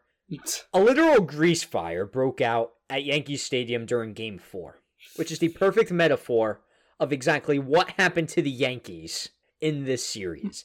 Everything went to flames for them. Everything is on fire. If we were doing the how after they scale right now, everything is on fire because of what has happened to the Yankees and their organization and just how they got eliminated from the playoffs this year alone. Mind you, they're probably going to bring back Aaron Boone and Brian Cashman. Now it's being reported. At least Boone will probably return, or Cashman. It's one or the other. But regardless, you'll get to see those the dynamic duo of Brian Cashman and Aaron Boone, quote-unquote, saving the day next season as well. So stay tuned for inevitable disappointment next year. But yeah, that grease fire, the perfect summary of what happened to the Yankees at the end of the season. I'm gonna be honest, man. Past 2 episodes, I went on fiery rants about the Yankees. Cuss-laden fiery rants about the Yankees, and I'm not gonna do that this week. I'm not gonna do it for 3 reasons. Number 1, I don't want my name on that cuss jar. I've been clean so far too, and I'm not about to start that up from a team that's not even playing anymore. Number 2, I don't even feel angry anymore. I just feel defeated. You know what this feels like? Are you familiar with the 5 stages of grief, Tom? God. Yeah, I am familiar with it. For the less educated out there, or less cultured, rather, we should probably say. Why don't you go through the 5 stages of grief? Walk us through it. So, it goes by the anagram of DABDA, and it's denial, anger, bargaining, depression, acceptance. Yankees fans have been in that 4th stage for the past 2 months now. I, on the other hand, have perpetuated an anger quite a bit. I don't know, I feel like we skipped over bargaining, in a sense. No, we kind of have. We've pitched lineup ideas and ways to approach the team once they do fire Boone, which probably isn't going to be this year. I keep hearing rumors that him and Cashman are back, and I'm just bracing for it at this point. If they do not bring back Cashman, that would be amazing. I'd rather him gone than Boone, and he's on a hotter seat. His contract is expired. Hal would have to go to him with a new contract and say, hey, come back. Boone's still in the middle of a 3-year extension, so I'm more optimistic about losing Cashman, even though I'm not really optimistic about losing either of them. But nevertheless, we've mired in anger, we've mired in depression on this show. Like, the Yankees are done, they got swept, all of their flaws have been exposed. Like you said, the Band-Aid was ripped off, Tom. I'm using it in a different context because it works, and that wound has just been exposed to the elements, and that wound is the New York Yankees. It was absolutely pathetic how they went out. I don't know, man. We're gonna save the whole, what do they have to do next season for the off-season episode, which is probably coming in an episode or 2. The World Series is almost over. We're not gonna deep dive teams right now. So, we'll get to that when we get to that. I mean, hell, we've honestly talked about that, to a lesser extent the past 2 or 3 episodes. So I'll save you the whole spiel about fire everybody, sign Rodon, sign Trey Turner, maybe. I don't know. But we'll get to that when we get to that. Yeah. There's one thing, Tom. What's up? I think we were about to say the exact same thing, so I will let you preface this. There's one thing. If this isn't what you were going to say, please stop me and say it, because I'm about to go on, not a rant, but just a spiel, if you will. I'm looking forward to this. Because there was one thing that we need to talk about this, dude. We could talk about how they blew a lead in Game 4, or they got shut out in Game 5. At 5, they didn't even go to Game 5, Game 3. I want to talk about what happened in between Games 3 and 4. Yeah, we're thinking of the exact same thing. Go on. Awesome. So, Aaron Boone as a manager, has, let's just say, he's caught some fire. He's caught some slack in his methods of lineup construction and bullpen management. Well, now we also have to question him as a motivator, because the Yankees employ an individual with the title of mental skills coach, which I don't know what the hell that means. I don't know, is that a therapist? Is that somebody who helps you, like, cope with, playing in the big time? Does he help you meditate? Can he prescribe things? Probably just get you mentally prepared to play baseball. I would say some sort of, like, therapist or, like, hype man, maybe, could be it, because apparently I guess that's what they were trying to do here. I'm sorry, I love the picture of the Yankees paying a hype man to just dress up really extravagantly, flex his muscles, and run around the locker room going, all right, let's go, come on, we're gonna get him today, let's go, just high-fiving everyone, slapping everybody on the ass, just getting so needlessly excited when they're about to get swept. Well, he tried to hype them up in a very unorthodox way. That just so happens to be one of the worst, if not the worst, collapse in professional sports history. Oh yeah, he did. And what's even better, this collapse that, like Tom said, I don't think it's an exaggeration to call one of the worst in sports, happened to the New York Yankees. And I'm talking about the 04 ALCS. Why am I talking about the 04 ALCS? Well, because Aaron Boone and his goddamn mental skills man thought it was a good idea to show the New York Yankees footage of the 04 ALCS. The series where the Yankees blew a 3-0 series lead and watched their most hated rival go to the World Series and then win the World Series. And cherry on top, they apparently called David Ortiz too. So that's doubly embarrassing. I want to keep talking about this, but I can't stop smiling. This should make me uncontrollably angry because, Tom, this is probably one of the most blinded, tone-deaf, utterly inappropriate methods for motivating a team I've ever seen in my life. Like, this is like you march into the Atlanta Falcons locker room, just be like, all right, guys, we're really down bad in this half. We're down by multiple scores, multiple touchdowns. We're trying to, get back into this game. Why don't we take a look at the footage of Super Bowl 51 and see how this New England Patriots team handled a comeback in the second half of a ball game? Like, that's what this seems like to me. It's so utterly inappropriate, and it should get me so mad. But I think this team broke me a little. When I heard about that, all I did was laugh. All I'm still doing is laughing. And the fact that people in the Yankees organization came to this man's defense, like Cashman and Hal said, yeah, Booney's our guy. Come on, we signed him up 3 years for a reason. He's showing the Yankees getting killed in the ALCS. Are you kidding me? Like, former players came out and, like, Derek Jeter came out and said, yeah, I don't even like to think about that series, even today. Like, former players who remained anonymous said that they were quietly really disturbed by that. Like, why'd he do that? Mariano Rivera straight up said if he was the owner, Boone wouldn't have his job anymore, further proving why Mo is the goddamn GOAT. Ugh, Tom, that turned into a rant, not a spiel, so please, take the mic, take the reins, say whatever you want to say, just, I need a minute to collect myself. I'm gonna have a laughing fit. Please hold. So, instead of talking about why I think it's completely asinine of them to show the 04 ALCS footage to the Yankees, which of course it is, why would I defend that? I want to throw out this fan theory that everybody's been saying on Twitter because you mentioned Derek Jeter. Everybody's wanted him and Mattingly to be this GM-manager combo, and I couldn't think of a worse idea. Now, here's why. Not necessarily because of the Jeter portion, because I do think he'd be a good businessman, and he seems like he would handle himself very well and has that right temperament that I feel like would be the good stroke of he knows how to handle the media. Obviously, he's done it extremely well during his playing career. He knows New York better than anyone else, and he has that business experience running things down in Miami. Now, that being said, things didn't necessarily go swimmingly, and it wasn't all rainbows and sunshine and unicorns down in sunny Florida. But I will say this, I do think, again, he could potentially be a good businessman. Now, Don Mattingly, why would you bring... Okay, so if we're going to bring up the whole Miami experience, why do you want to bring Don Mattingly along with you when Don Mattingly, as we've said on this show before, is an average manager at best. Why would you want that? He would be an Aaron Boone 2.0, I feel like.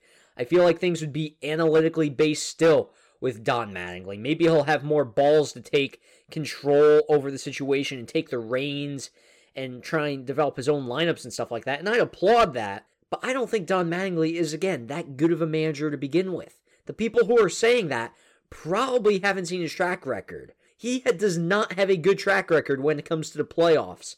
And I'm not just saying that because of Miami, although he did do good things in 2020, but that was a BS playoffs to begin with anyway, if you want to think about, because they shouldn't have been in there. With the Dodgers, he did not have success with them as a manager. I will pull up what exactly happened with him as a manager of the Los Angeles Dodgers. I will say he probably had a winning record because it was the Dodgers. I can tell you he had a 446 and 363 record, but he went 8-11 in the postseason. His best finish in the postseason was 5-5 in 2013 when they lost the NLCS 4-2 to the St. Louis Cardinals. Besides then, he did not get past the DS at all. And he was with that Dodgers team for 5 years, and they fired him probably for that very reason, and then proceed to hire Dave Roberts, but that's another slippery slope that we don't even need to talk about. In Miami, he's just maintained things kind of decently in mediocrity, whatever. And I don't even want to go into his challenge overturn percentage in 2021 again. Dear God, that is scary, but he is not a good manager in my books. Jeter I'd be okay with. Mattingly, I wouldn't. So that's where I wanted to go with that while we close out the Yankees discussion. Do I still think Brian Cashman and Aaron Boone are the right duo for the job? Probably not. I definitely wouldn't lean into that. I'd probably want the GM fired first, and then the GM can make their decision about Aaron Boone. If they still feel like he's the best man available, given who would be left on the market at that time, then I can roll with it because he technically has a contract, and then next year you can attack that again. So I would probably much prefer a GM right now than a manager, because if we got another manager, it would still be Brian Cashman's manager, and it would be the exact same thing. So that's what I wanted to say about the Yankees as we close out this period and talk about the World Series finally, because I really want to talk about this, because it is, of course, baseball's most important time of the year, October baseball. And again, we've got 2 games to go through. Should be easy peasy lemon squeezy. Let's get into it, Tony. Let's start with Game 1. So, Game 1 saw the Phillies win in Houston, something that hasn't been done this postseason, and it's something that's incredibly hard to do, supposedly, in the postseason to begin with, apparently unless you're a National League team. Also, it was the first Astros loss in the postseason this season, because if you remember, they were undefeated coming into the World Series after having defeated the Seattle Mariners and the New York Yankees. Tony, your thoughts on Game 1 as the Phillies mounted a wondrous comeback off of Justin Verlander? Well, Game 1, I think, put on display better than anything what the Phillies are. Now, that sounds like a load of crap, and that's kind of because it is, but I mean in a sense of how this Phillies team is good. You know, they're not going to be the Astros. Both games, the Astros, in the first inning, just straight up attacked the Philly pitcher. Game 1, it was Zach Wheeler. Game 1, it was Aaron Nola. Game 2, it was Zach Wheeler. Game 2, we'll get to it in a minute, but they opened up with 3 straight doubles from Altuve, Pena, and Alvarez. It just really, really made me sad. I lied, though. I'm sorry. They scored in the second inning of Game 1. They didn't score in the first. So they're not going to overpower opponents right from the beginning, but they're a feisty team with the ability to come back at a moment's notice. And that's exactly what they did in Game 1. Verlander, much like he was against the Yankees, he didn't have his best stuff. He was a little wild. He was leaving things right over the heart of the plate, and the Phillies started taking advantage. They had trouble figuring him out at first because, well, it's Justin Verlander. But at the same time, they settled in, saw how he was throwing, and they pounced on him. They absolutely they didn't torch him, but they chased across 5 runs over 2 innings towards the middle of the game, and that was the last bit of scoring until the 10th inning, where JT Realmuto, probably one of the Phillies' MVPs of this playoff run so far, he's been fantastic, cracked a go-ahead home run just over the right field wall, which, fun fact, that was the same part of the yard Judge hit his ball to. And by a difference of a couple feet. I think it might have even been 1 foot. Judges stayed out and Realmuto's left. I hate baseball sometimes, except a game of inches. Yay, it's great. It's gotta be Yankees the make me wind, sad. man. It's the wind. That's why. Could you imagine if Rob Thompson went in the postgame and been like, oh man, because didn't they close the roof because it was raining? They may have. I don't know. Could you imagine if Rob Thompson went to the post-game presser and someone asked, like, oh yeah, JT's home run just barely got out of there. What were you thinking when it was sailing through the air? He goes, oh, thank God they closed the roof. That's what I was thinking. Just the most non-subtle jab at Aaron Boone ever. I'd be in support of it. I don't care. I love Rob Thompson. Man, so that's pretty much game one. Just very, very resilient showing from the Phillies hitters. Very, very gutsy showing from the Phillies pitchers, by the way. Mm-hmm. Aaron Nola, only Phillies pitcher to allow any semblance of runs, so that means props to Jose Alvarado, Zach Eflin, Ranger Suarez, Seranthony Dominguez, and David Robertson. Yankees legend closing out that game. And the last thing I'll actually say about game one is, I want to use one of my cusses here, but you haven't used it yet, so I'll say F. Aledmys Diaz and his his attempt to duck in front of the ball and reach first on a hit by pitch.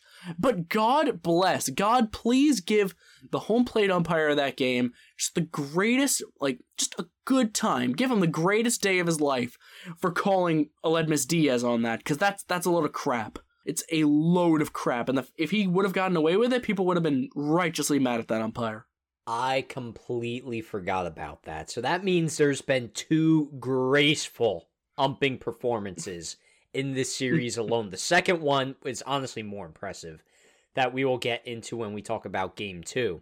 I don't know who the umpire is, but I remember seeing the moment on Twitter. I'm like, yeah, he leaned into it, and the umpire immediately picked up on that.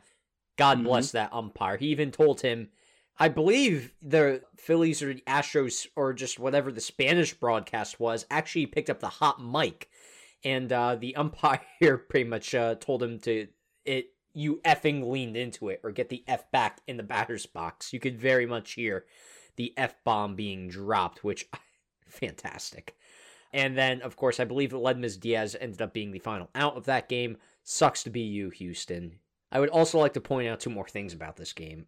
Or actually a few more things. One, Kyle Tucker damn near became Reggie Jackson, I feel. Like, he had 2 home runs in his first 2 plate appearances. He had 4 RBIs on the night. And he is just continuing a onslaught of offense in the postseason for the Houston Astros. Honestly, good for him. I have no hatred towards Kyle Tucker other than the team that he plays for. So, honestly, good for him. But screw you at the same time, dude. 2, do you remember what Nick Castellanos did when they won that game? Or he made that, sliding catch? Also, I would like to point out, I believe, I need to pull up that tweet from Jeff Passan, because I never thought I would have seen that in my life coming from and actually scratch it, not even just from Jeff Passan, from any single person in baseball ever. Yes, this is the tweet from Jeff Passan. Nick Castellanos just saved Game 1 of the World Series with his glove. We're going to extra innings. That's 2 sentences I never thought I would have seen typed or said or anything of the resemblance in my entire life. Because Nick Castellanos in gloves, things usually don't correlate very well. It's the exact equivalent of Juan Soto with a glove. That's pretty much Nick Castellanos in the outfield. And of course, it's not a good thing. But the Day Man, I was trying to make an It's Always Sunny in Philadelphia reference with the Day Man Cometh or something like that, but that was going to be terrible. So anyway, Nick Castellanos, he lifted up his jersey, exposing his chest to the world.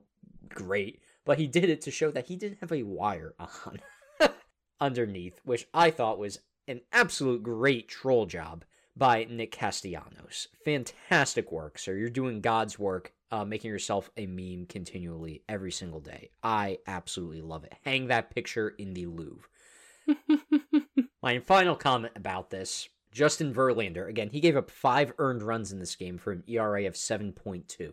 Tony, Do you want to know some fun facts about Justin Verlander in his 7 career World Series starts? I would love to know some fun facts about Justin Verlander in his 7 career playoff starts. World Series starts, not playoff World starts. Series, my bad. There we go. In those starts, he has a 0-6 record, a 5.68 ERA, and has allowed 9 home runs in those career starts.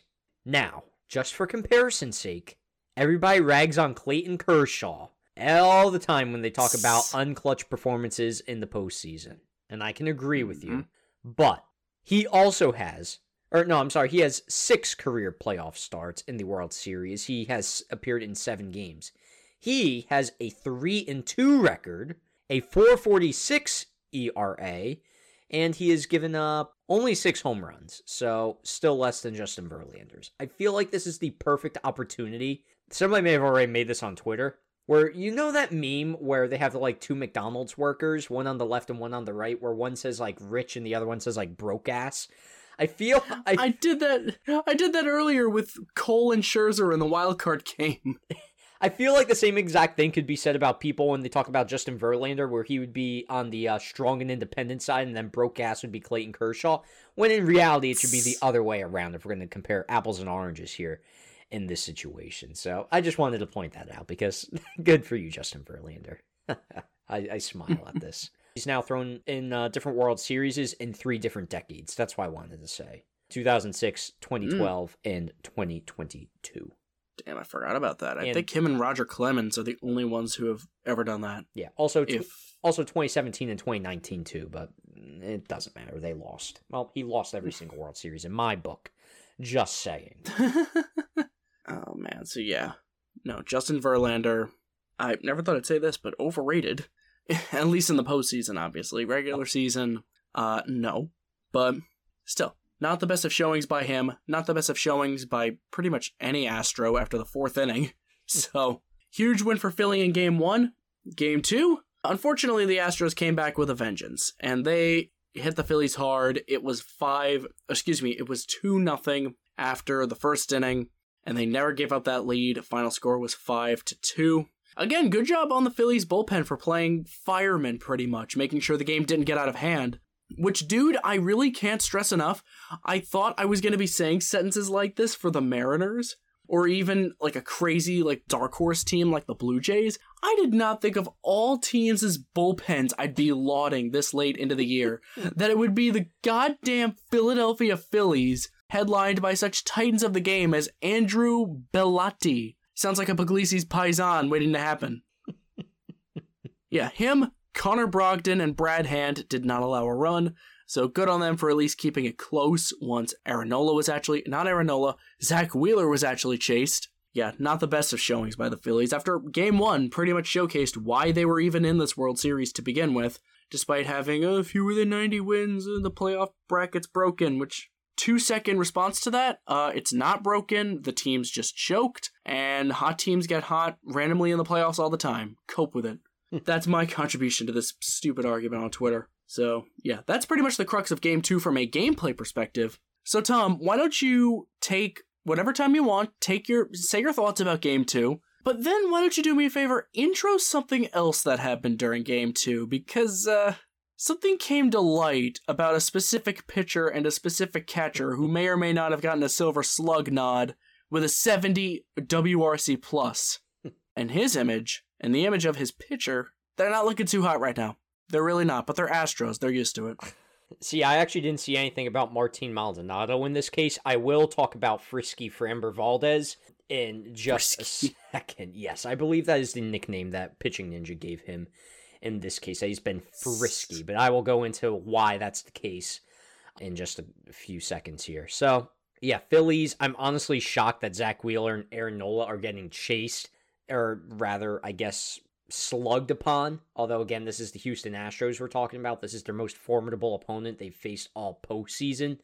So I guess that's understandable, but they were supposed to be the 2 linchpins for the Phillies that could kind of get them deeper into games. But again, their bullpen is doing a fantastic job, which again, the Phillies and the bullpen, yeah, it doesn't really click 2-2 in previous years. This year, it just seems to be doing the case. Even in the regular season, their bullpen was actually pretty solid.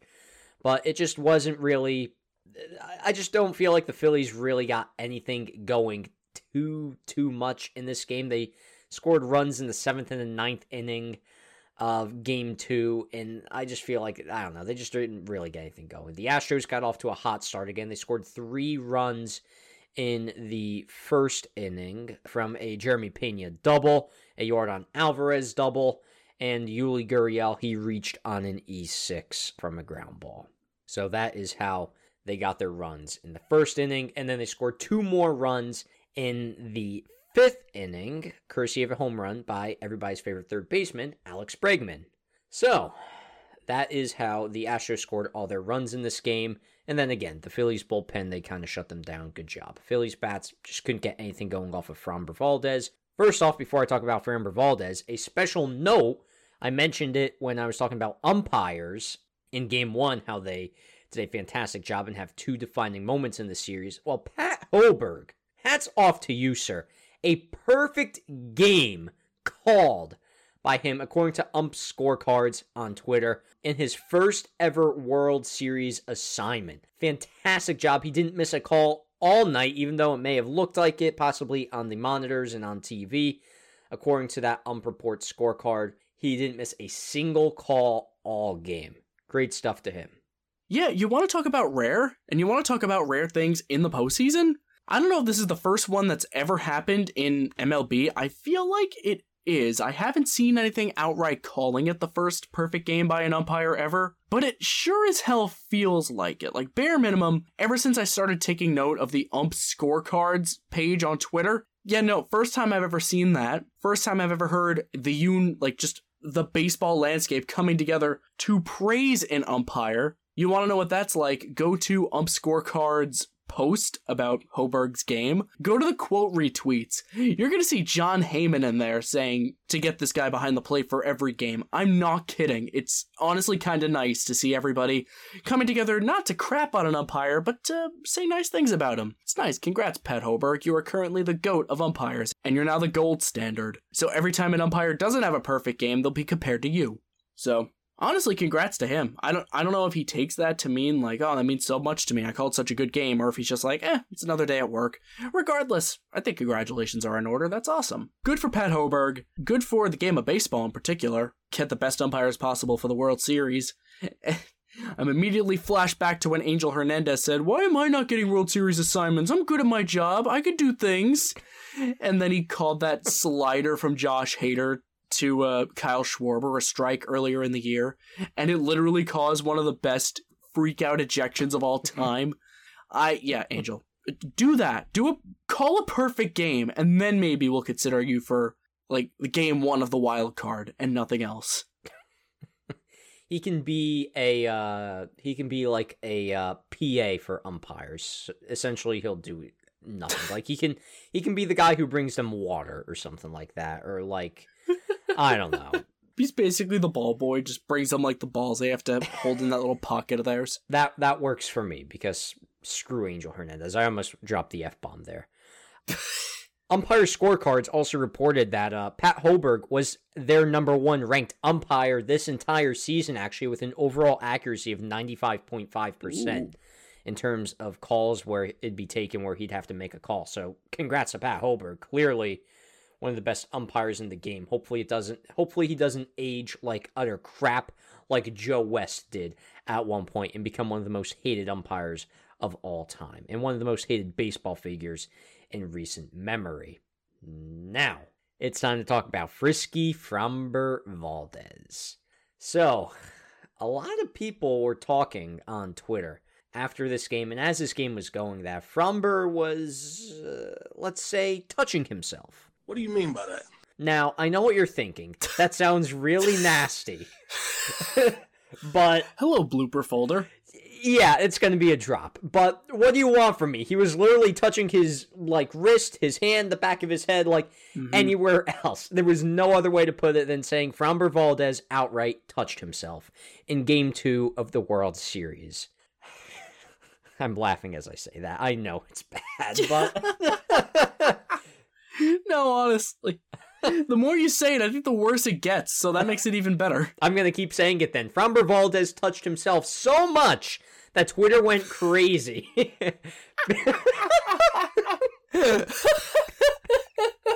If we don't use that in next week's intro, what even are we as a podcast? If the Astros win, that's their entire, victory chime, I guess. And because he was touching himself, people thought that he was cheating. Now, it's synonymous with the Houston Astros and cheating because of obviously what's... I'm still thinking about touching. Are you still laughing at that? Yes, I am. I'm sorry. I'm not mature. Who do you think you're talking to? Oh, this is what happens when we cross the midnight barrier on the Diamond Duo podcast recordings. But let me get on with it because we do need to get on with life and go to sleep. Framber Valdez, people were accusing him of cheating with the sticky stuff because, again, you would remember that was kind of a big issue that was emphasized early, I believe last year, was the whole crackdown on the sticky stuff thing. And when Sergio Romo and other people, I believe he was the one who took off his pants at a baseball game. It may have actually been in Houston, too, if I recall correctly. Or maybe it was in Oakland. I don't know. It was Sergio Romo. I think it was in Seattle, actually. It doesn't matter. But it doesn't matter. It's Romo, yeah. So the whole crackdown happened because of the sticky stuff, and ultimately baseball wanted the game to become more offensive heavy, yada, yada, yada. And of course, sticky stuff allows you to throw breaking balls with greater exception, higher spin rate, and blah, blah, blah, blah, blah. I feel like this one is more outright than Joe Musgrove just having shiny ears. Because Framber Valdez, at one point before he was going to get inspected by an umpire who was scraping off his hand onto his pants or something like that, and it looked like that there could have been sticky stuff. But I don't know if that's honestly the case, Tony. I will get your thoughts first on this before I try and debunk this theory. As much as I don't want to, I think it's justified of where I'm going to take this. So, an argument people have been using come on! Outside of... You really quoted that in the group chat? Maybe. Framber Valdez touched himself so much, Tom, 2022. That's how it's going to be saved in the bloopers folder. Be sure to look out next year for our 2-year anniversary where we put together another bloopers magnum opus. It'll be great. That'll be the headliner. So either way, one excuse I see people use to not so much, I guess, try to accredit this accusation of Framber Valdez is his jacked up spin rates. But I'll just throw this out there right now. Number one, they said the same thing about Joe Musgrove, and he wasn't cheating. I mean, hell, I think even Chris Bassett, who was the losing pitcher of that Mets game, saw his spin rates take a shot in the arm. You got to imagine that, you're pitching in a World Series game, your adrenaline's going to be a little higher, and your command is probably going to be a little better because you want to be the best pitcher you can to give your team the best chance at that you can. So that adrenaline is going to lead to a little more spin, and that's basically how Joe Musgrove's situation was explained. I feel like it's the same thing here with Framber Valdez. Now, the big culprit, Tom, is that he kept feeling his wrist in particular. He was feeling other places too, I think you said. That, wow. Oh.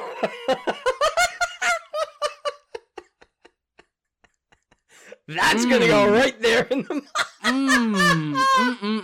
don't like that. I don't like how that came out at all. Tom is turning red, ladies and gentlemen. He's turning as red as his goddamn shirt. I know, he took out his phone. I know exactly where he's going with this. What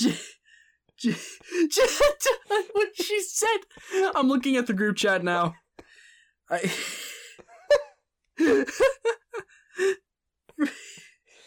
Oh no! Autocorrect! Damn it! Nice spelling mistake, dumbass.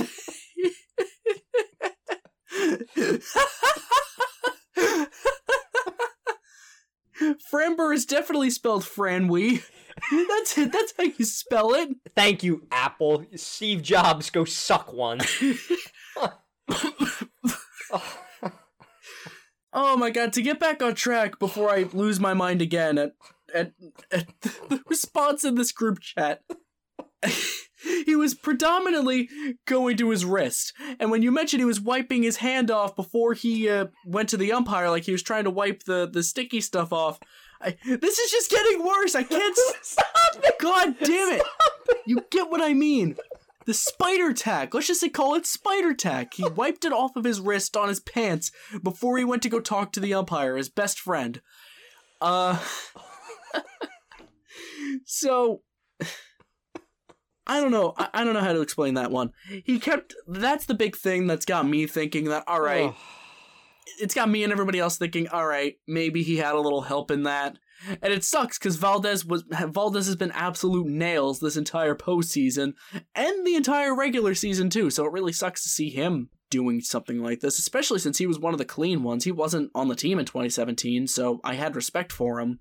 But if it comes out that that's actually a little sticky stick, that's really, really, really, really going to look bad on him.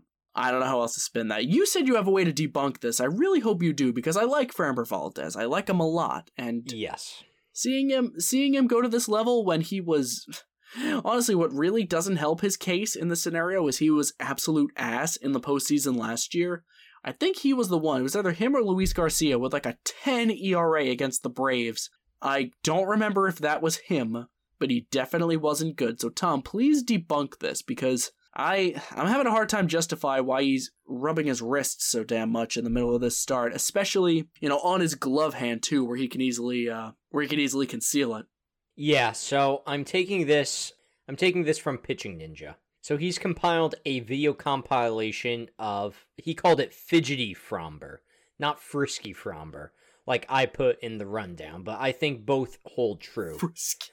Where Framber, he fidgets with his hands a lot. He touches his hat, his wrist. He goes to a lot of different, he just keeps motion going and keeps grabbing different things throughout the entire course of the season as he's pitching on the mound. And he's got a video, again, compilation up on Twitter from the first game of the season that he's been doing it all year. Now, of course, it looks more sus because it's on a national stage. And again, the spotlight is on the Astros. And when the spotlight is on the Astros, things tend to wilt or not go well. Oh my God, Twitter is fidgeting just like Framber Valdez is, according to Pitching Ninja right now. Dear God.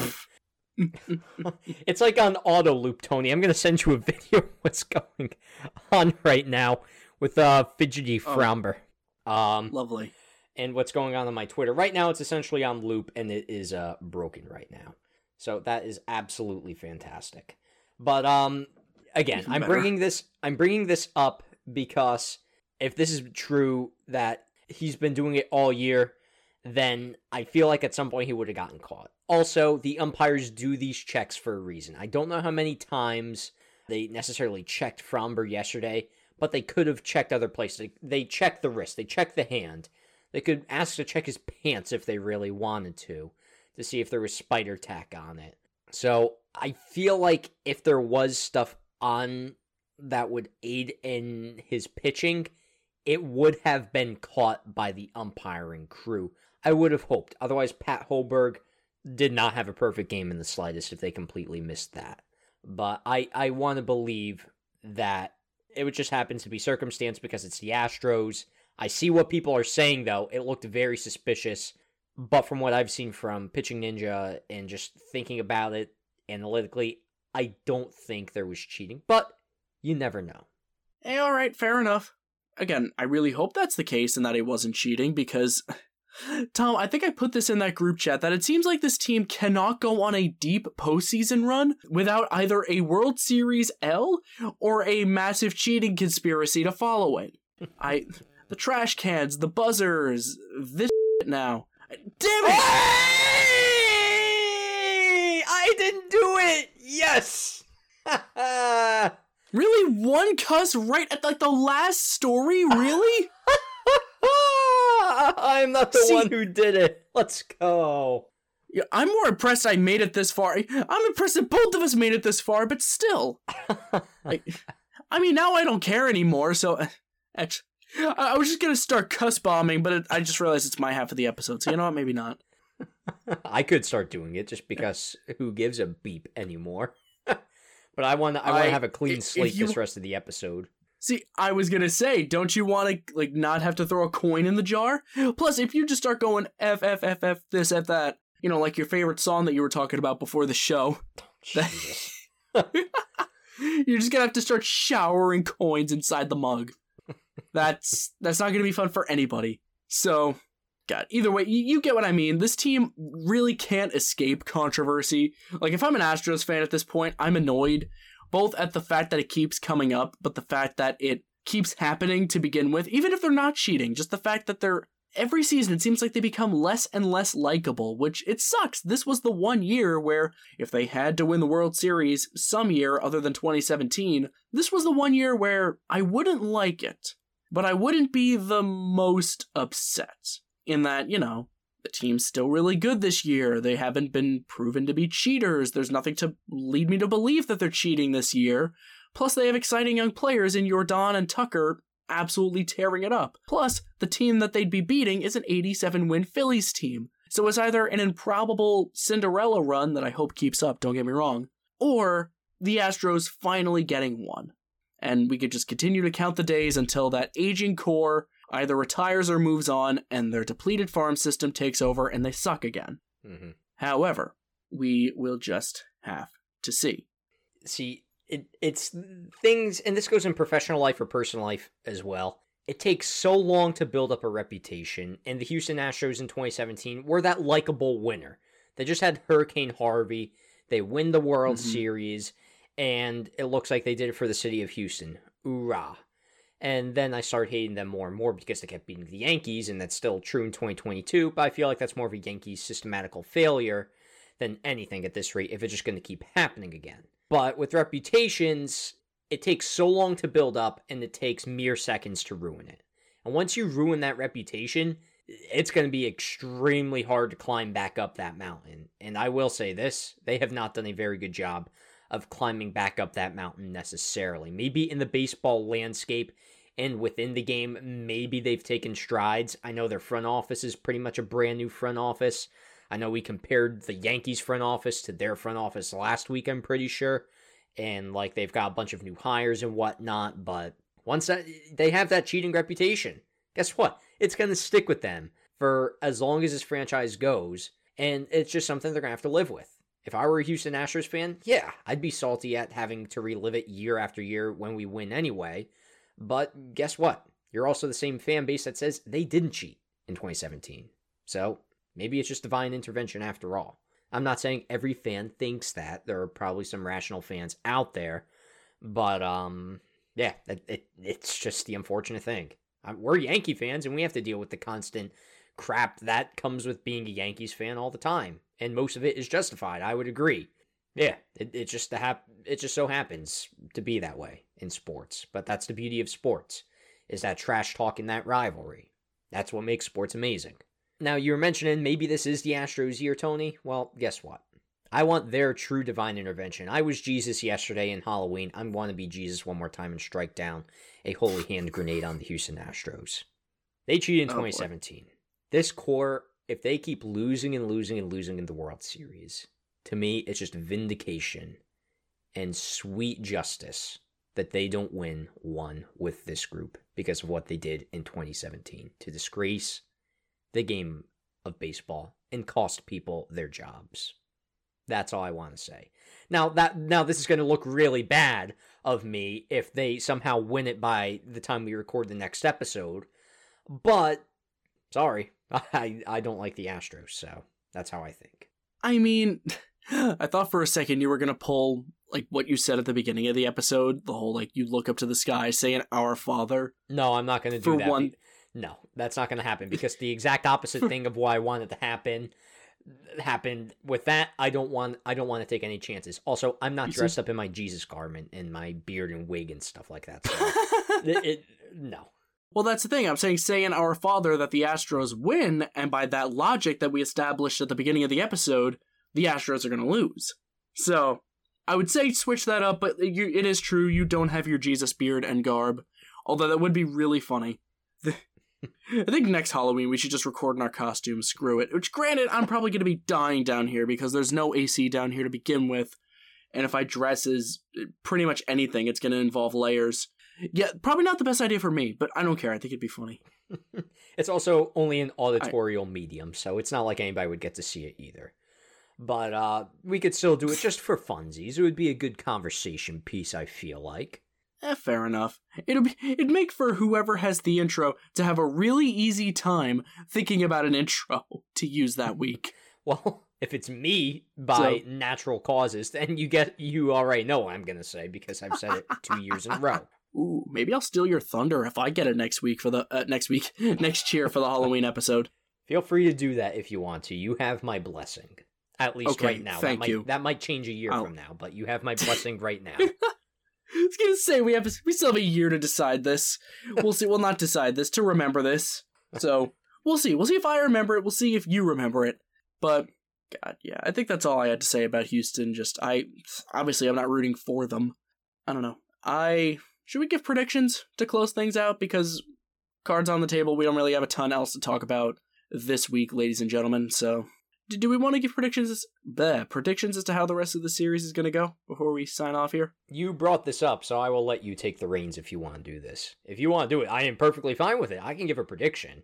I haven't thought of one, but I can come up with one on the spot. But I will let you go first. Oh, I haven't either. This is completely off the cuff because I've run out of things to say about the Astros, and I don't have a ton to say about the Phillies, other than that Bryce Harper is somehow underpaid. I think we talked about that last week, but I'm bringing it up again because it's still true. And the Yankees could have had him, but they chose to pay Donaldson and Chapman. We're not going down that rabbit hole again. We're not. Because I'm going to cuss more, and I'm going to hate myself, and I'm going to tally more on this stupid napkin. Yeah, no, prediction. I'm going to say chaos happens because honestly, dude, I think Philly takes the series in Philly. You saw what happened when they played against the Padres. The second they went to Philadelphia, they went crazy.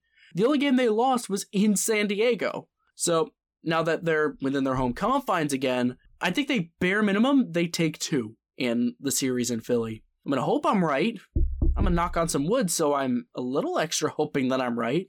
I'm going to say something ballsy. I think the Phillies take it in 6 or 7, because if they take 2 of 3 in Philly, that would set them up for a win either in game 6 or 7.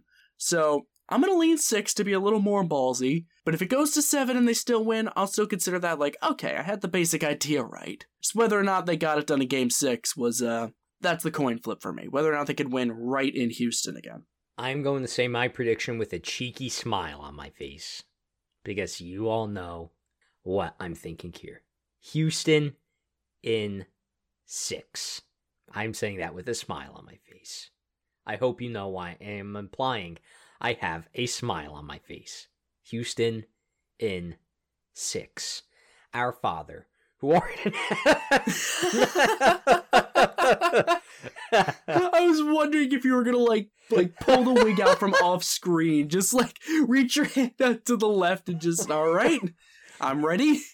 It is in my house, but it's upstairs, so I can't go grab that. Like, if I were like Dash from The Incredibles, then I would totally do that. But I am blonde, but I am not fast at all. That has never been a fact about Tom Bauer. So don't worry, it's never been a fact for Tony Puglisi either. But please continue. I was just gonna say that is it for episode 47 of the Diamond Duo podcast. Oh dear God, this was a Halloween special yet again, and another Halloween that we did not do a mascot tier list to tie in with Halloween. So fantastic. But of course we have the World Series, so there you go. That's talk enough for you. And I made it this whole episode without cursing from the moment we had the disclaimers. So, ooh-rah. I can do it. I can do it. That's all I needed to know. Next week, I'm not going to say the same thing. So, just take it while you can, if you're a fan of non-cursing Tom. You know what? I'm going to enjoy editing my second half with one whole censor, because I know this time next week we're going to be back up to the usual 50. To kind of fill the quota that we didn't quite hit this week. Plus, the World Series will be over, so we'll be in celebration mode. Plus, we have a couple ideas we're juggling in the air as to what we're actually going to do. We think we know what we're doing, but we'll cross that bridge when we get to it. So, I think it is just about time to call this episode closed. Thank you everybody so much for listening to episode 47 of the Diamond Duo podcast. Again, please be sure to go follow us on social media at Diamond Duo Pod on Twitter, the Diamond Duo Podcast on Instagram for more content, show updates, and quick hits. We'll do it this week, we promise. I'm not willing to make that promise, but go on. We only have promise. Sort of. Anywho, thanks again so much for listening, and thanks for being on this ride throughout the entire season. By the time we're talking to you next week, season's probably gonna be over. Maybe sorta. Probably. So, thank you for being with us for the entirety of the 2022 season. We hope you enjoyed it, and we hope you're ready for the end game and the off season. We'll see you next week, folks. Take care.